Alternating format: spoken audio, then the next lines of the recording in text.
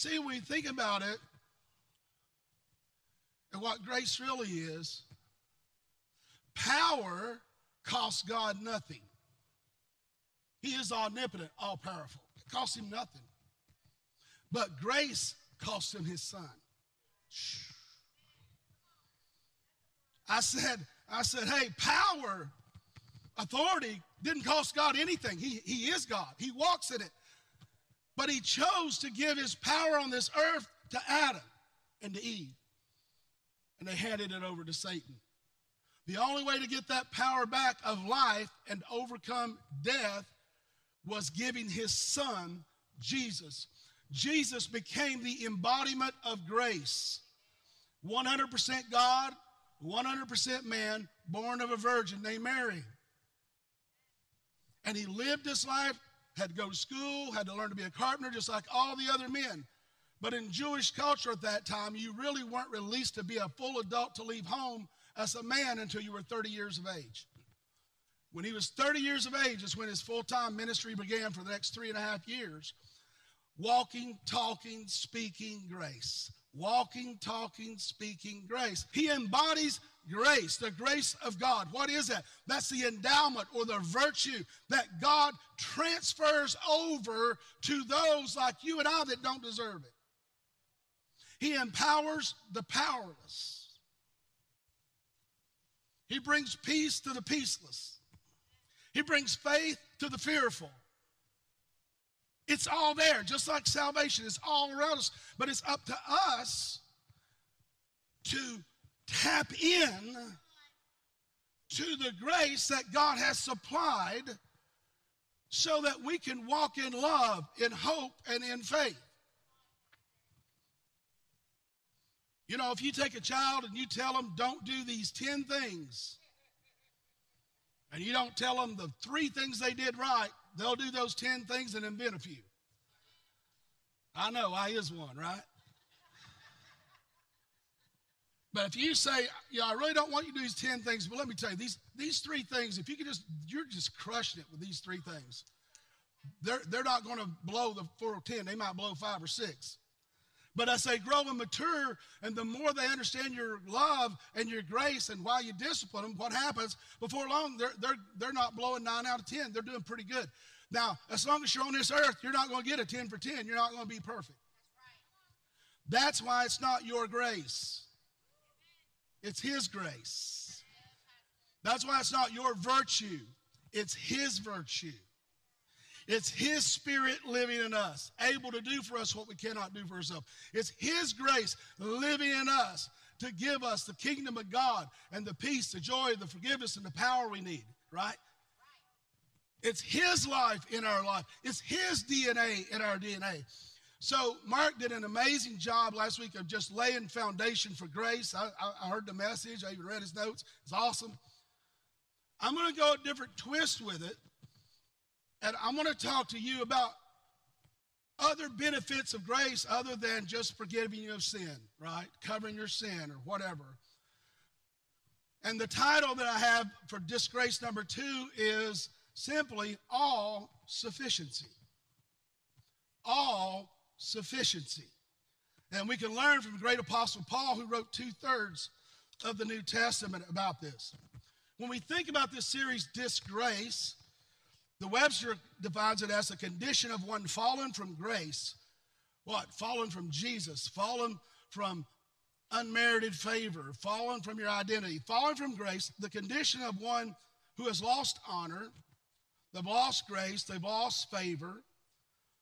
They become a source of shame. The prefix dis actually means to treat with disrespect or contempt, to insult, to anytime you use disgrace or whatever in a word or a sentence, it means the opposite of the word in front of it, right? So when you're saying disgraced, you're saying no grace, right? Now, as we think about disgrace or even dishonor, if someone has dishonor, they have no honor, is what we're saying.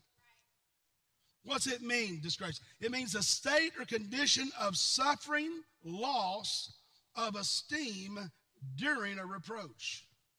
I said it means what? The state or the condition of your being and your acknowledgement in your heart and your life. It means the state or condition of suffering loss of esteem and enduring reproach. It often refers to humiliation, right? So what are you talking about? It means the state or condition of suffering loss of esteem. What is it? We have what? Self-esteem. You know, your self-esteem is limited by how esteemed you've been. And thank God everybody don't know the secrets that you've been involved in, and they wouldn't have any esteem for you. You'd be disesteemed, I guess we could create a word. But self-esteem is what? Talking about the condition of state of how you see yourself. But the problem with the church is we're so focused on self-esteem rather than God's esteem. We're so focused on what we can or cannot do and not even acknowledge what God has already done. When Jesus hung on the cross, he said, it is finished. The work of grace is finished, and he's at the right hand of the Father as an advocate for every believer right now as we speak. And what I want you to realize is that we need to turn our focus off of trying to build our self-esteem and tap into God's esteem. Because it's not your blood that saved you, it's his blood.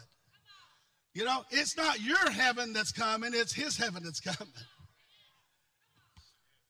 You see, you can live with whatever peace you can conjure up.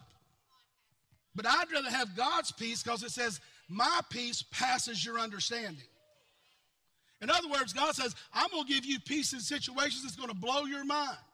You're going to feel guilty that you have peace in this situation. What is that? That's God's peace or God's esteem versus my esteem. And whenever you're enduring reproach, reproach doesn't mean you sinned or messed up. Maybe you have. But reproach means people don't forget. You know, you do one bad thing in your life, you live 10, 20, 30 years doing great things, what are they going to do? They're going to come back to the one thing that you blew or messed up. But did you know that God can only forget one thing? He can only forget one thing. And he wrote it twice in his Bible, in Micah, and then also in the New Testament. The only thing he can forget is sin that's been forgiven. He can never remember your sin. He chose, because he's omniscient, all-knowing. He's omnipotent, all-powerful. He's omnipresent. He's everywhere all the time. But get this, he chose to say, I'm giving my son as grace. And if you receive my son, grace, into your heart and become one of my children and repent of your sin, I will never recall your sin before you. He says it's like throw it in Micah's book. It says it's like throwing it into the sea of forgetfulness. An all-knowing God chose to not have reproach against your failure and your sin. Now, that doesn't mean your family won't have reproach. Doesn't mean church folks won't have reproach. Doesn't mean, you know, the government won't forget the reproach. Whatever. But here's what I want you to realize. God said if you repent of it, it's gone. But we as children of God, we're so focused on building our esteem, our reputation, that we want it to be spotless and blemished, like we keep our word, we don't do this, we don't do that, and then we end up doing it, and then it's, oh, Lord. God's grace is he forgives you, reestablishes you, and forgets it. Wow. Now, he sees what you've not repented of. You can't hide it. He knows all things. So when you stand before him in judgment, in the book of life and in judgment, you want to make sure you've repented of sin. And that, because if you don't repent of sin, what happens, it lingers around and you are moved out of the state of conviction into condemnation. Condemnation means you've been condemned or judged. Condemnation is like if you went in and you saw this closet, walk-in closet, all these items in it, and the lights on, and okay, you go in, you look, you walk out, somebody knocks everything out and throws it on the floor. You come back in, the light's on, you have an opportunity to get pretty close to putting it back together. But if you go in there and the light's off, You're fumbling around. You can't put anything back where it needs to be. God lets you know that's what condemnation is. You can try to put it back, fix it, work it, apologize, whatever you want to do. But the biggest thing is repent. Because the difference between conviction will bring you into the closet with a light on and show you how things should be. Condemnation tells you how it should be and makes sure you're blind to the point you can't put it back.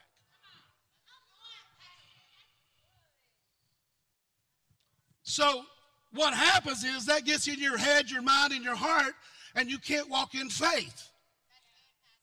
Isn't it interesting the way the scripture says you're saved by grace through faith? Grace is Jesus. Till you accept Jesus and believe he rose from the dead and accept him in your heart, you're not going to have anything but human faith.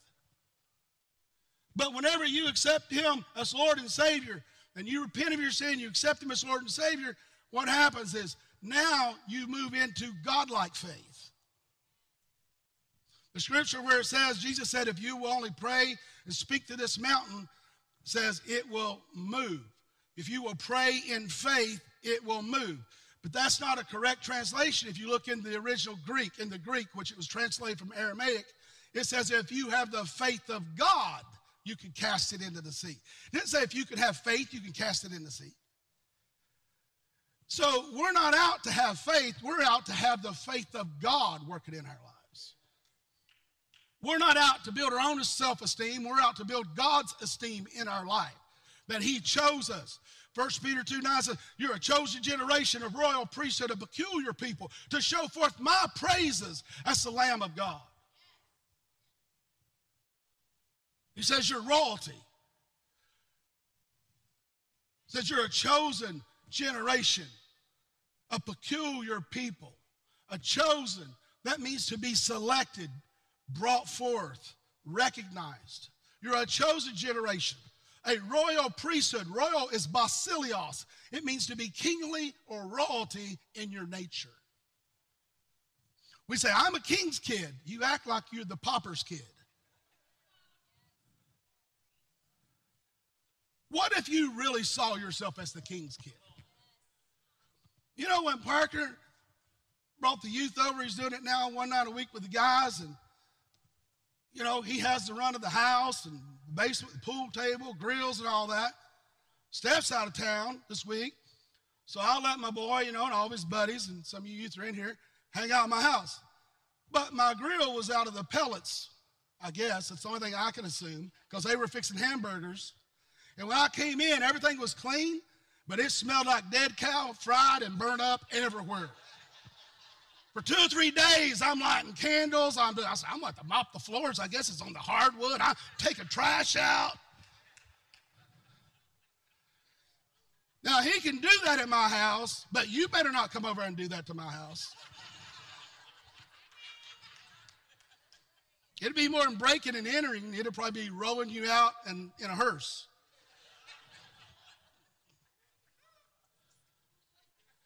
So you want God's esteem, not Dalton's esteem, right? What am I saying? He's not worried about it. That's Daddy's house. And I'm his kid, right? And I'm bringing my friends. What? He's my son. And he has rights that other people don't have rights in our house. You have rights, but do you see yourself as a king's kid? Or do you see yourself as a king's project? A king's pet, a king's toy, something the king's enamored with for a couple millennia? Or do you see yourself chosen, selected by him? Do you see yourself royal in nature, kingly in nature? What does that mean? Does this mean you have a title of king? I mean, Mephibosheth had that. Jonathan's son, remember? King Saul's son and Jonathan. Haven't even gotten to my notes yet, but oh well. So anyway, David, once he brought the 2 kingdoms together, he said, is there anybody left in Jonathan's household, any of his kids? They said, this one crippled kid, Mephibosheth's over here somewhere with some folks.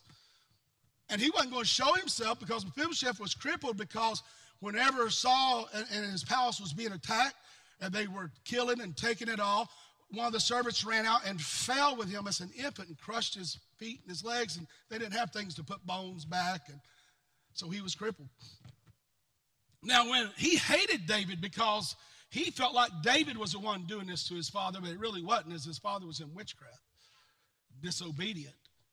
You do know the Bible says rebellion is thus a sin of witchcraft. You want to know what witchcraft does? Go read the end of Saul's life. It'll tell you. Anyway. So you can be a king's kid and then go wanting to be your own king too. But you can't have both. So he said, find him. And I mean, I'm sure he thought that they were going to kill him, make a sacrifice in front of all the people. But you know what he did? He said, bring him in, set him at my table, not a servant's table, at my table, and give back everything, every piece of property or wealth his dad and his grandfather had goes to him. And you guys that think you own his stuff, now you're his servants. So Mephibosheth was wheeled in there or limped in there or however he got carried in there as a young man thinking it was the end. And he found out the true king's nature. That's why David was a type and a shadow of Jesus. That's why God, even through David's reproach with man and his sin and his adultery, murdering and lying, he repented. God forgave it. And he said, he's a man after my own heart. So therefore, he'll do whatever I ask him to do. Now, he did some things God didn't ask him to do, just like you and me.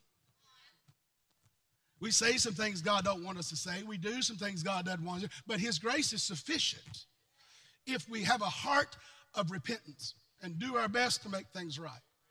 That doesn't mean it won't have reproach with men, people, but if your esteem is based on what people think about you, you'll never have any good esteem anyway. Because they'll always find 1 out of 99 things you didn't do right. Talking to somebody.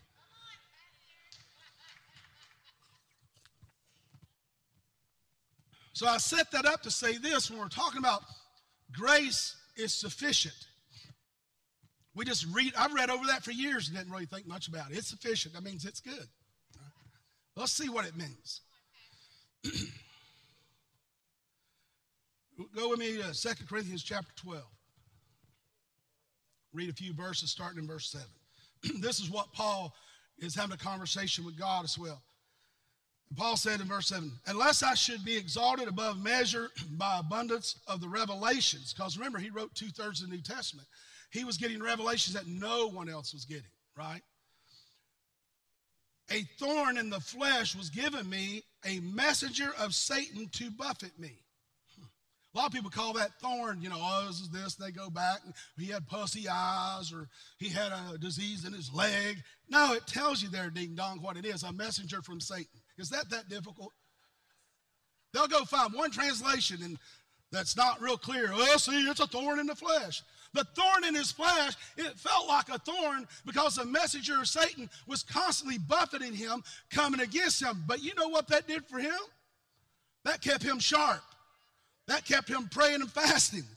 That kept him focused because he had to get more revelation from God than he had prior to overcome the messenger.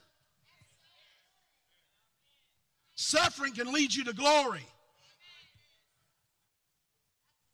Freedom can lead you to bondage.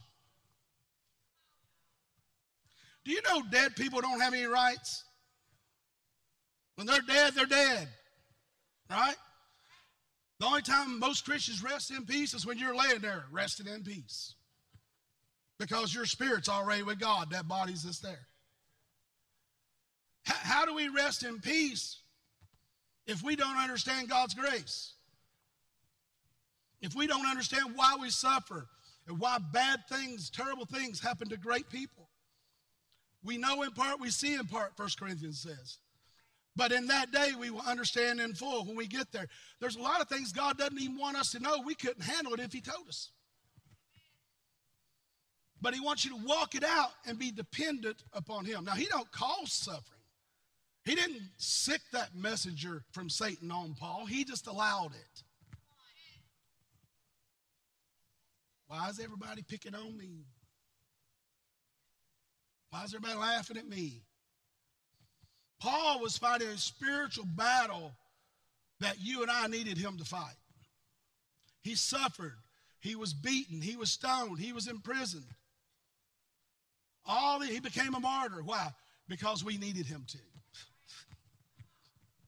Yeah, I want to be like Peter. Oh, you want to be crucified upside down. Oh, I want to be John, the one that Jesus seemed to love the most. Well, that's not even scripture, because he says he is no respecter of persons. He was just demonstrating how much he could love if you could receive it. The others were too proud to put their head on his breast and receive it.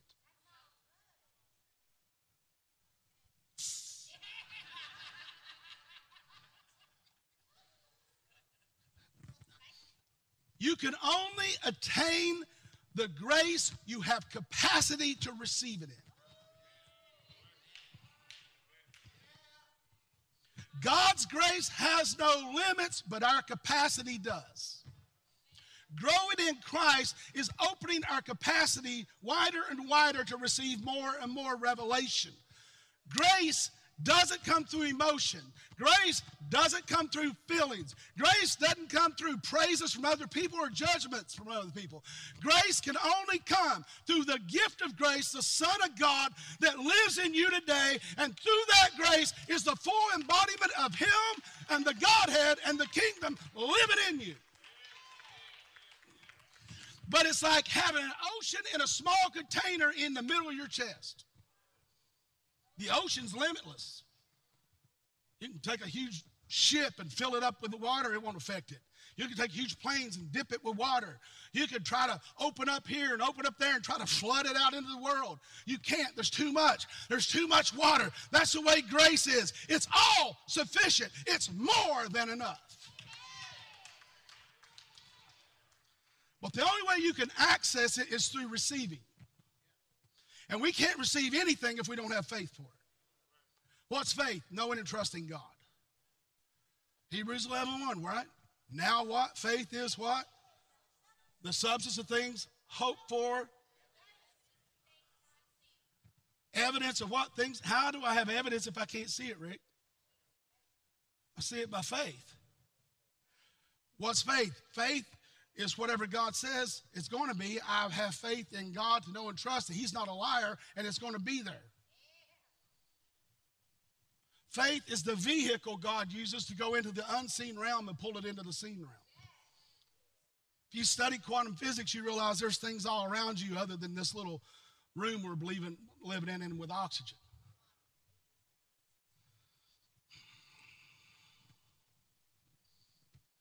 But we have the container of faith like ocean in us when we were children of God. It's a seed. The Bible says in Corinthians that Jesus became what? The seed for us, and he had to die so that we could have eternal life. Salvation is more than just getting you to heaven. It's more than a get out of jail free card or get out of hell free card. Salvation is what is it, Mark? The kind of adjective that keeps happening over and over. So it's an aorist in the Greek language, right? The Greek language has 4 tenses, really. It has more than 4, 9, 10, I guess. So it has a past, present, future, past. Present, future, present. Future, present, future, past, future. The aorist is the 7th one that God has. It means it's perpetual, never ending. Salvation, sozo, means to be preserving, not to be preserved. You're not a jar of jelly, honey. You're not, it wasn't smoked and put in a jar and thrown in some garden or some closet or some basement so that someday when somebody wants to eat something sweet on their toast in the morning, they're going to open your jar of grace up and use it.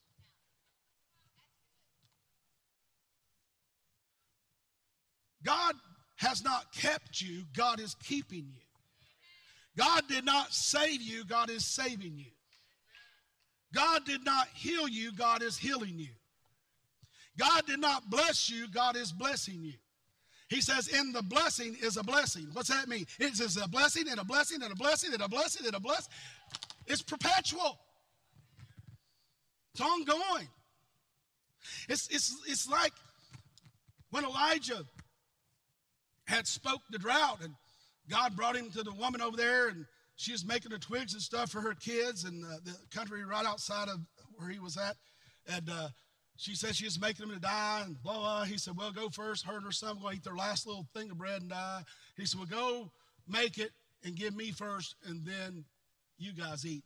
And we know that it went on, and when she did that, that they had food, oil, and everything they needed, water to sustain them until the drought was over. But the same woman later on got in financial debt. And when she's in financial debt, I think it's the same one, isn't it, Mark? Because there's two. I get mixed up. Take it as it is. If not, it's still the same thing. It might not be the same woman. I'm pretty sure it's the same woman. And she was in debt, and they were going to take her children into slavery. She didn't know what to do. It must have been Elijah then, I think. I think it was Elisha. I don't remember. Anyway, but what happened? The man of God came and she asked him, what must I do? You know, you saved my son. You did all this. No, it was the woman, the widow, the woman that her son, they had a place built for the prophet, and she had no children, and she had a child, right? Blah, blah, blah. Okay, and then he had to raise a child from the dead, and the Bible's pretty cool. So anyway, now we're up here in the future, and she's like, what are you doing? You let me have a son that, you know, he dies, you wrote him from dead, but what are we going to do? Now my husband's dead, we owe debt, and they're going to take my kids. He said, do you have any jars, any containers in your house? Oh, we have a few. He said, well, go get all you can for your friends and neighbors. It's empty. And they did. I don't know. Some people say 12. I don't know how many they had. And the anointing came on it because oil you could sell. It was like gold, right? Use it to cook. You use it for your flames, your fires. You use it for everything. Use it to take care of your animals, all that. And the Bible says that they were so full running over, and then it stopped. I bet she was saying right there, man, I thought a few would be full, and they brought 12. I should have. If I'd known that, man, I'd went out and got 100. In other words, grace is a provision. God was providing her an unlimited capacity on his end. The only limitation was how many containers she brought to handle his grace. Grace is more than forgiveness of sin. Grace is blessing. Grace is favor. Grace is provision. Grace is prosperity. Grace is the power that accesses virtue. What's virtue? Virtue is the one thing that all the other gifts hang on. It's like the tree with roots in the ground. You have the virtue of God, and that's where all this other stuff comes. The virtue of healing and the virtue of being filled with God or Spirit, the virtue of whatever, deliverance, all that, virtue of provision, prosperity. All those hang on the limbs of the virtue of grace. Everything comes from the grace of God. All power, all dominion, all deliverance, all salvation, all freedom. Oh, I need to read this scripture, don't I? So let me say it again. He said, unless I should be exalted above measure by the abundance of the revelations, a thorn in the flesh was given to me. He didn't say God gave it to him. A messenger of Satan to buffet, to press, to come against me. Why? So he got revelation of why, right? He'd been praying for a while. God, take it, and finally got revelation. Here's a revelation. Lest I be exalted above measure. In other words, lest I get proud. Unless I get exalted by the people more than you want me to be exalted, God. Verse 8. Concerning this thing I pleaded with the Lord 3 times, that it might depart from me. Verse 9. This is where the message is. Verse 9. And he said to me, my grace is sufficient for you. My strength is made perfect in what? Weakness. And that was the revelation Paul got. Then it says, therefore, he said, therefore, most gladly I will rather. Now he's saying, heck, that thorn ain't nothing. Make me suffer more. Give me some more pain, which that wasn't we learned later that wasn't God's plan. But he said, if that's going to give me more grace and more of a measure of you, then I'm not afraid of anything. That's where he needed to be, right? So therefore, most gladly I will rather boast in my infirmities, that the power of Christ may rest upon me. Therefore, I take pleasure in infirmities and in reproaches, in needs and persecutions, in distresses for Christ's sake. For when I am weak, I am strong. Now the reason he says I take pleasure in it is because he knew at the end he was going to win, because God's strength was on him. But God's strength's on him because of the endowment and the virtue of grace given him. What's happening, you hear me say it every service, what's happening inside you is greater than what's happening to you or around you. Greater is he who is in you than he who is in this world. A container of God's strength and favor and power and provision, like an ocean, is in a little container in your heart. And there are no limits to what you can attain from God through faith and through receiving and through loving and believing. Until you receive his love, you'll never understand his grace. You might be like me, preach 20 years, and you're still trying to get God to love you more, trying to be better and do better and, make everything good with church and with ministry and do all these things, not realizing that was setting me back, not moving me forward. I was going more on my strength, my gifts, my talents, because God doesn't work that way. God works through my weakness. When I come to a point, instead of pushing and plowing, there's times I should just sit there, okay, Lord, what do you want to do?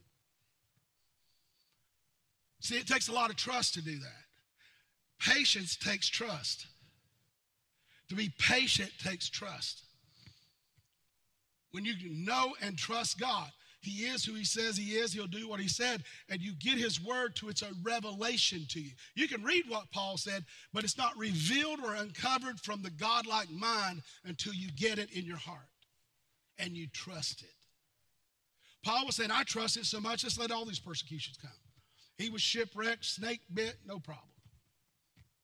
He is healed and went on and did what God wanted him to do. But it's interesting, listen to this conversation between God and Paul, isn't it?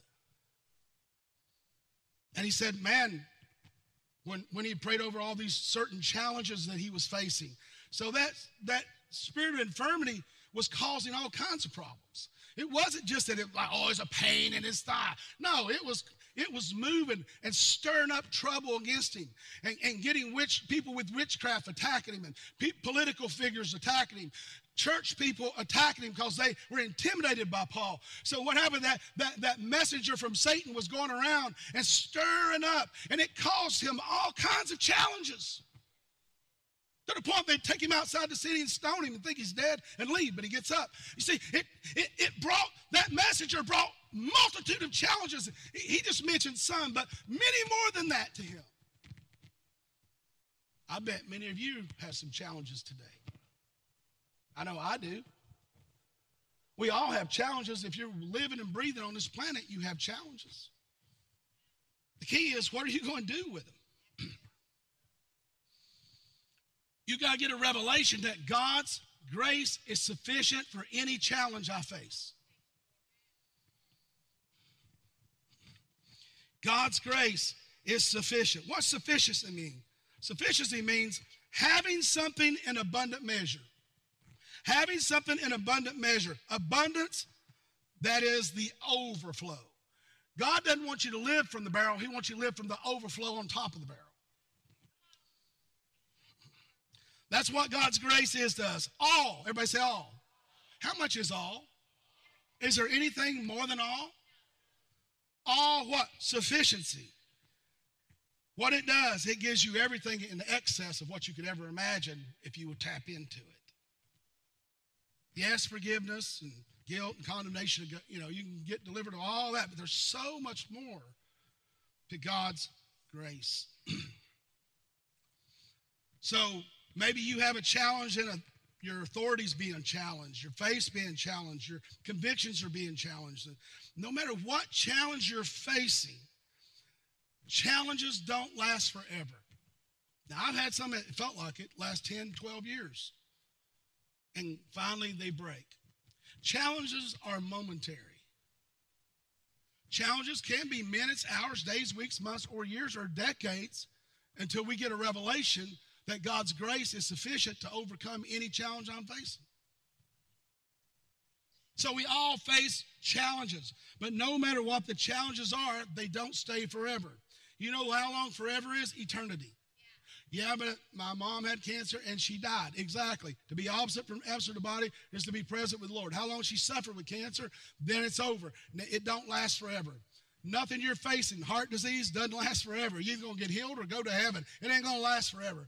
You know, you lost your job. It's not going to last forever if you'll just let that job go because God's got something better for you and prepare yourself.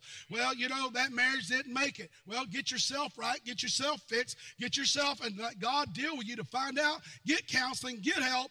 Get wisdom. Get spiritual wisdom so the next time you're married, you don't blow it up. Yeah, but it was him or it was her. It takes two to tangle.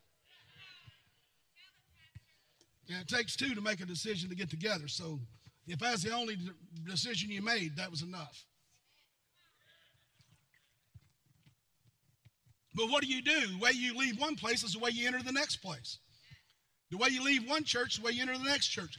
The way you leave one job is the way you enter the next job. The way you leave one relationship is the way you enter into the next relationship.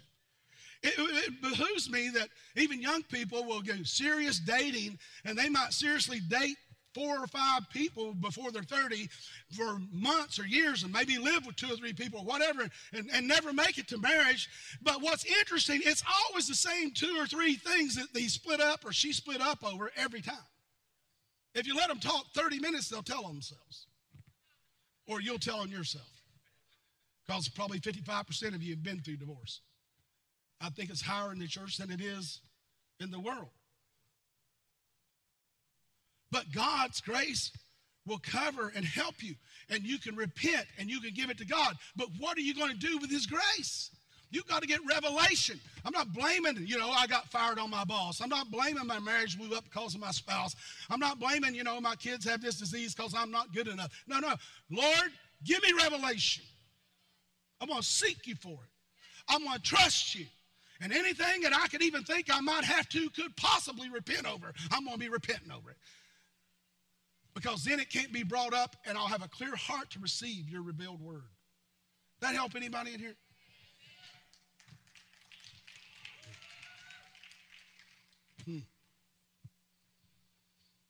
So you have challenges. We all have challenges. But the only thing that does not expire, die, go away is God's grace. It lasts forever because he's sitting on the right hand of the Father, Jesus. And he's released his grace, his endowment, his inheritance to everyone that wants to receive him. Challenges are momentary. Grace is forever. Why? Because grace is sufficient. So as we look at this, as we get ready to wrap up, which means absolutely nothing.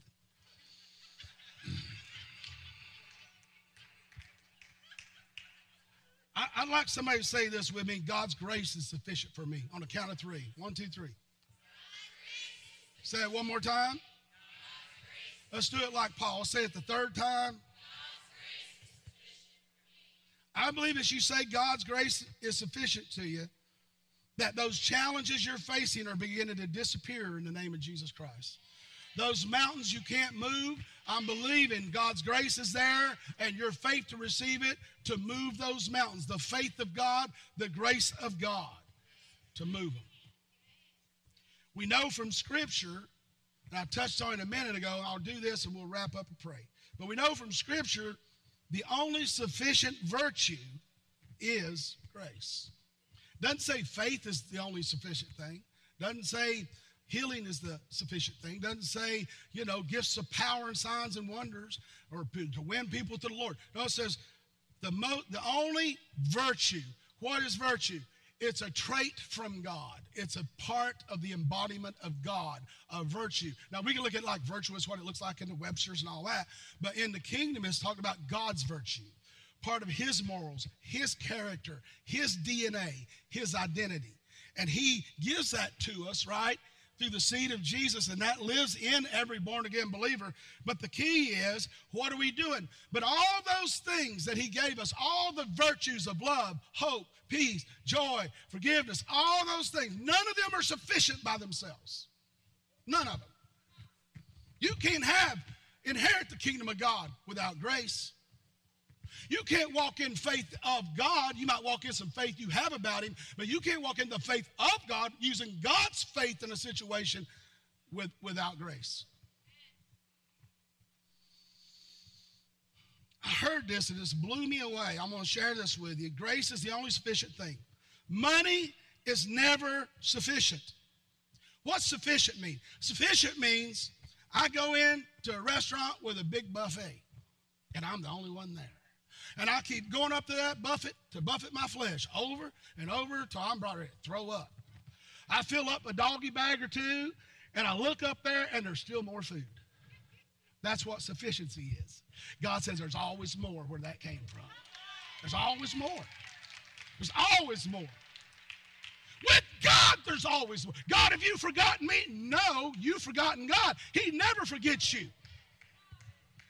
He said, I don't even forget the sparrow that needs to be clothed flying through there. How could I forget you? I don't even know how many number of hairs you have on your head in Matthew 10. I know the intentions of your heart, Hebrews chapter 4. You think I don't know you? I know everything about you. I even know what you're thinking about you could possibly almost do someday. But grace. Power. People want power, don't they? They want money. Well, when you want money, the problem that is you're just going to want more money, more money, more money. And money doesn't make you happy alone. Billionaires kill themselves every year. Hundredaires kill themselves every year. Money is not the answer. Grace is the answer. Grace can provide the wealth you need in faith in God and sowing and reaping and tithing and doing things he says and working hard. You know, you can raise the limit of your capability to have influence and to have grace. You might win that lottery, and then you can repent for buying it later.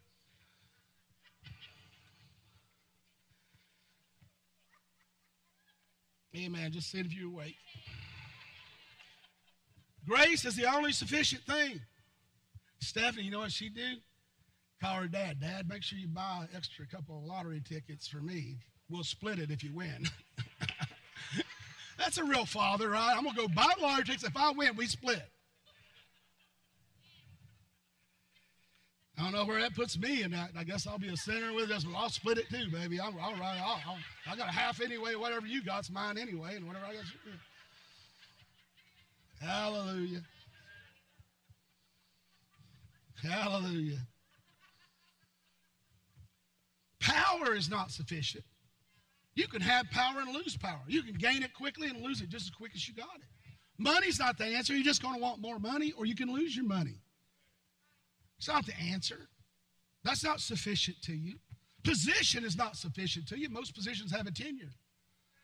You work for a company, eventually they want you out of there. You're getting too old, right? Or you get moved out of that position has a tenure and ends. Or maybe it's your time to go home and be with the Lord. Your power, your position, your money, and your title is not sufficient. Your knowledge, your wisdom, your understanding and capabilities and influence is not sufficient. The only sufficient virtue that we are exposed to, and Paul is telling about it, is God's grace.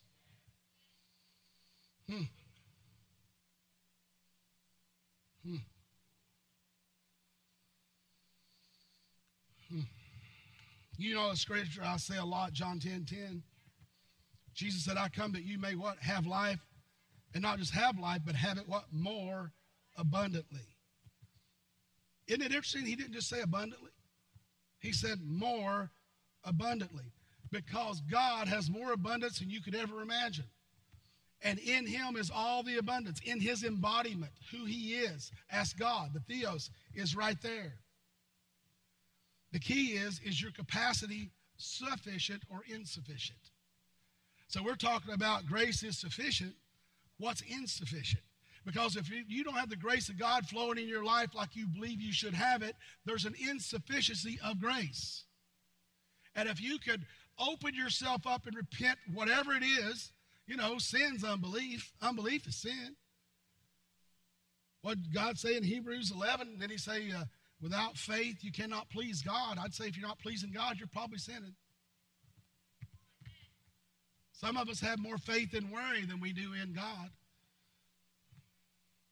We have more fear in the situation we're facing than the power of some person doing something to us than we do the power of an almighty God that could take this world in a moment, in a twinkling of an eye. And he's living in you. Not just abundantly, but what? More abundantly. The question is, is the capacity for you to receive, sufficient to receive the grace God wants to downpour on you. Here's another scripture I read a lot. Mark almost hit it today, 2 Corinthians 9:8. Further expands on this. And God is able to make, everybody say make. So if he's making it, who's doing the action here? You? No. God is able to make all. We know how much all is, right? All what? All grace abound toward you. To travel, to seek, to hunt you down. God's grace is all sufficient. He has the sufficient supplies I need, the sufficient medicines and health I need, the sufficient relationships I need, money I need, anything to make me happier, joyful. God has all sufficiency, and he embodies it. And when he comes in me and I'm in him, I'm embodied with all sufficiency. And grace hunts me down. Grace seeks me out. Grace looks for Dalton. Where is Dalton? I got to give my boy some more. I got to load him up today. Oh, he's going to have a tough week. I'm going to give him something on Sunday. Oh, he's going to have a tough year. I'm going to give him something next month to get him through. Grace abounds towards you. You know, like Psalm 33, surely goodness and mercy follows me all the days of my life, right? Surely goodness and mercy follows me all. Though I go through the valley of the shadow of death, goodness and mercy, goodness and mercy, goodness and mercy follow me all the days of my life. He's more than enough. He's more than capable. He's more than able. He's more than equipped. He's ready. He's ready right now. He's ready to pour out on you. He's ready to raise up in you. He's ready to deliver you. He's ready to save you. He's ready to fill you. He's ready to heal you. He's ready to provide for you. He's ready to give you that peace that you can't even understand. He's ready to give you that spirit, that river of joy, rising up in you in the morning, rising up in you in the noonday. Rise.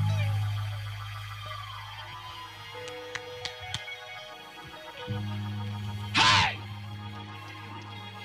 you're over here looking for that problem, and you got mercy and grace falling riding on your shoulder. You got goodness and mercy trying to catch you. And you're running towards your problem in fear and worry. How do I run toward it? You can't get it off your mind. It's all you think about. What if she leaves me? What if he leaves me? What if I lose my job? What if I get cancer like my dad had? What? You're not stopping to receive the goodness and the mercy of God. You're moving toward. My mom says, son, why are you running so hard toward hell? So you might as well just slap me. Well, you mean you're running a lot harder toward hell than you are heaven, and you know you might just win. What are you running toward? You running toward your fear, or you running toward the answer? You're running towards your lack rather than opening a capacity to receive more from God. All grace abounds towards you. What? That you always, say always, having all sufficiency in all things, may have a what? Abundance for every good work. Woo. Thank you. Have an abundance for every good work. All things. My God is more than enough. My God is better than enough. My God is not just good enough. He is exceptional. He is abundant. He is beyond what I can think. He's beyond what I can imagine. He's beyond what I can fathom. Oh, the revelation's coming now. Revelation. You need some revelation. Jump up and shout Jesus right now. Come on, shout Jesus.